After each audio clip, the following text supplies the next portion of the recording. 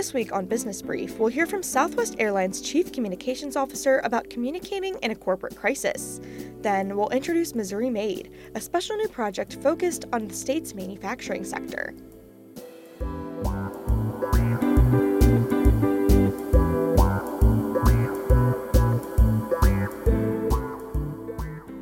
Welcome to Business Brief, Missouri Business Alert's podcast focused on the business news and issues shaping the state. My name is Siggy Reese, and I'm joined by my co-host, Chelsea Peter. Chelsea, how are you doing this week? I'm doing good. And you? I'm doing great. Had an interesting time watching the VMAs on Tuesday. What did you think? Yeah, I had a great time watching it, too. I loved a lot of the performances that I saw, or that I got to see. I saw Shakira and Megan and Cardi B, and they did a great job. Who did you see? I really liked Olivia Rodrigo's performance. I really like her new album, so that was super interesting to me, and I know she's going on tour soon, so I thought that was super cool. Yeah, I heard about that. Yes, very cool. She's coming to Missouri, which is super exciting. Nice. All right, well, are you ready to get into this week's headlines? Yes. The United Auto Workers started a strike against Ford, General Motors, and Stellantis late Thursday night after the expiration of the union's contract with the automakers. The UAW includes more than 13,000 members across 3 factories in the Kansas City and St. Louis areas. It has been seeking increased wages, improved benefits, and a shorter work week. Inflation saw its biggest monthly rise this year in August, with prices rising 0.6% month to month and 3.7% annually. Energy prices drove the increase, rising 5.6% from July.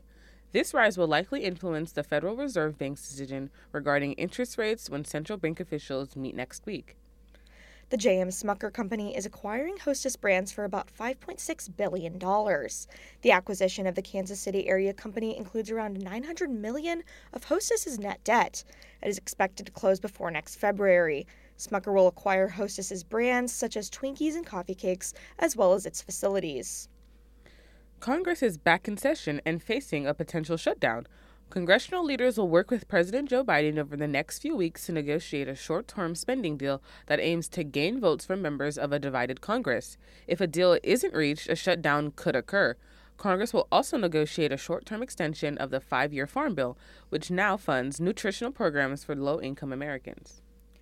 Physicians at Washington University in St. Louis will stop administering gender-affirming care treatment to minors, regardless of when they started treatment. New state laws prohibit minors from receiving this care, but they only apply to individuals who have not already begun treatment before the law was implemented. Transgender youth patients at Washington University will still be able to receive education and mental health services. The decision comes after University of Missouri Healthcare decided to stop providing hormone therapy and puberty blockers to all minors last month. Cannabis sales in Missouri dropped slightly last month, according to state data.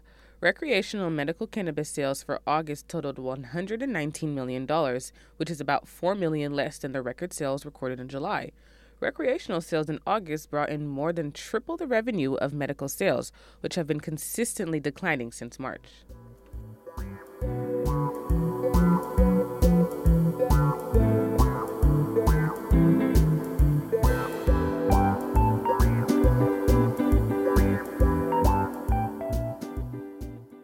For our next story, we turn to the airline industry. What's going on over there? Well, there were a bunch of flight cancellations last December that disrupted holiday travel across the country. Remember the tweets showing piles of suitcases at airports? I do remember that. People were so not happy. Yeah, and then Southwest Airlines continued cancellations for days, which it blamed on scheduling and technology issues. For a business like Southwest, communicating with customers in situations like that is challenging, but crucial. You're correct, because crisis communication is incredibly important to a company's public image. So who did you talk to? Linda Rutherford, Southwest Chief Administration and Communications Officer, was in Columbia this week to accept an award and deliver a talk on communicating in a corporate crisis. I caught up with her afterward. Well, Linda, it is a pleasure to be speaking with you today. I really enjoyed your talk, and I'm excited to, hear more about your role and what you do at Southwest. Thank you. Glad to be here. So first things first, can you just tell me a little bit about your role at Southwest? Sure. I have the opportunity to work with leaders who are leading several functions, and that is everything from communication and outreach, culture and engagement, diversity, equity, and inclusion, all of our HR functions and our learning and development, as well as internal audit and technology. So I like to say that while marketing is making promises and the operation is delivering on those promises, that we are all the functions that are working in the background to make Southwest Airlines run. And you also talked about, obviously, crisis communications and that aspect of your job. Now, what is the most challenging part of crisis communications for you? I think the most challenging part of crisis communications is just the dynamic nature of a crisis. In other words, if you've been through one crisis, you've been through one crisis. And so there are lessons to learn in every one. But it doesn't necessarily mean you now have the blueprint for every crisis that might happen in the future. So I think important lessons for us are to know we have to be responsive. We may not have all of the information. We need to tell what we know when we know it. And we need to be willing to learn if there's something we could improve upon or do better the next time we have to respond to a different crisis. And what is the most common mistake that you see companies making in communicating about crisis situations? Two challenges that organizations have in crisis response. The first one is that they commit too early to what they think a cause might be, and they end up having to correct down the road. And the second is a little bit of attention deficit disorder, where once you're past the crisis, you immediately move on without spending some time in what I like to call the brand restoration. Sometimes that just takes time, and I think organizations can at times get impatient and move beyond that too quickly and assume that they've rebuilt the trust of their stakeholders when in fact they haven't. So you talked about the crisis over the winter and the steps that Southwest took in communicating that crisis. Could you quickly kind of recap what Southwest did and what your role was in that? Yeah, with our operational disruption last winter, we obviously had what started as a winter storm, which we were prepared for, and evolved into an operational crisis, which we were not fully prepared for. My role was to help direct the response to that crisis, both the immediate, response as well as the recovery. And then here we are now in what I like to call the restoration phase, where we have determined, what went wrong. We have explained what we're going to do differently. And now we're ready to sort of show how we're prepared for a winter operation, this coming winter. The action plan itself kind of broke into how we're prepared for winter ops. And that is everything from staffing to equipment. It is about the journey that we're on to modernize, our operational technology support. And it is about how we are going to be better coordinated in our decision making and escalation to make sure that when we make one decision in an operational situation, that we understand kind of what the ripple effects of that are. And so I think we'll be more crisp and more collaborative in our decisions that we make the next time we respond to an operational disruption. And what to you was the most kind of crucial aspect of your strategy during that crisis? I think that while we were trying to figure out what the ultimate solution would be to reset the airline, it was about being real. It was about being as responsive as we could be, both to our employees and to the disrupted flying public. Secondly, I think it was to explain very quickly that we were going to make things right with customers, and then what did that look like? And then lastly, it was going to be that we're going to be transparent about what we learn and what we're going to do differently next time. Awesome. Well, thank you so much for being here. Thanks for having me.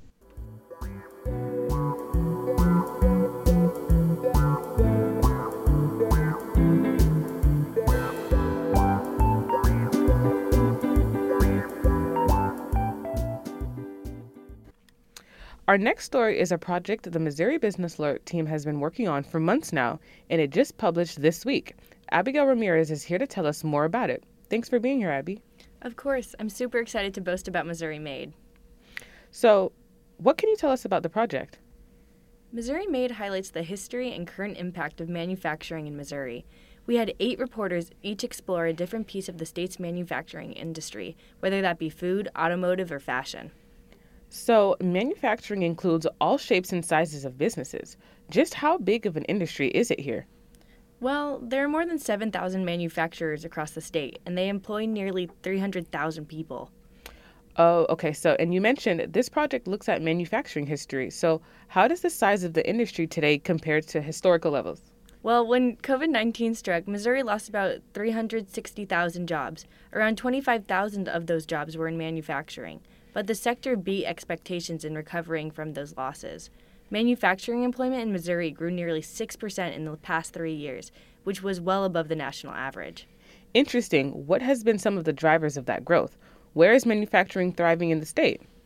A few examples come to mind. With the legalization of recreational marijuana in the state, production facilities in that industry have been growing and adding jobs. Auto manufacturing has long been a big economic driver in the state. Ford announced last year that it was investing close to $100 million to start a third shift at its Kansas City area plant to make trucks and vans. And General Motors said last year that it would invest $1 billion at its plant in Wentzville, which makes a variety of trucks.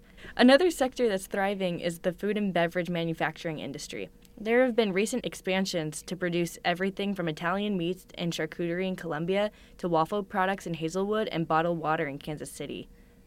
Got it. So, you mentioned each reporter focused on a specific sector. What was yours?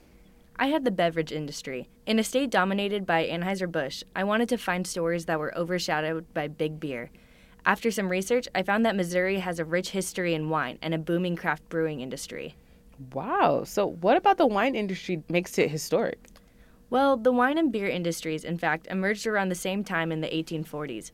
Each industry was founded by immigrants taking their own culture and bringing it to the state.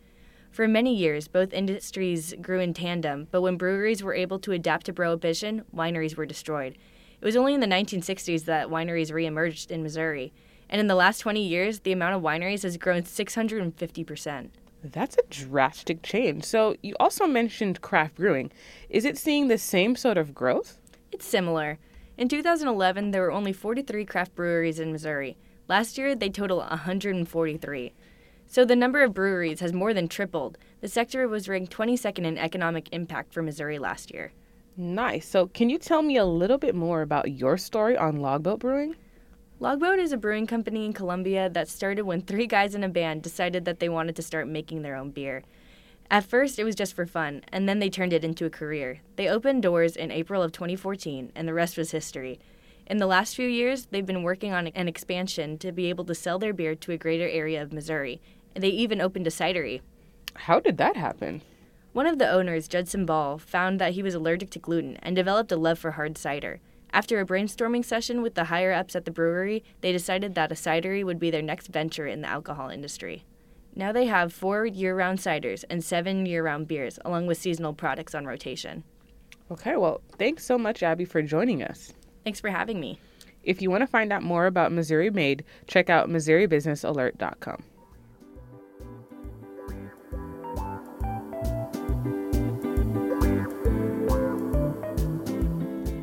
It is now time for us to get into our words of the week. Chelsea, what do you have for us this week? This week, my term is no loan. Okay, interesting. Can you explain what that means? Sure. So it's being used to describe a program Washington University is launching to combat student debt.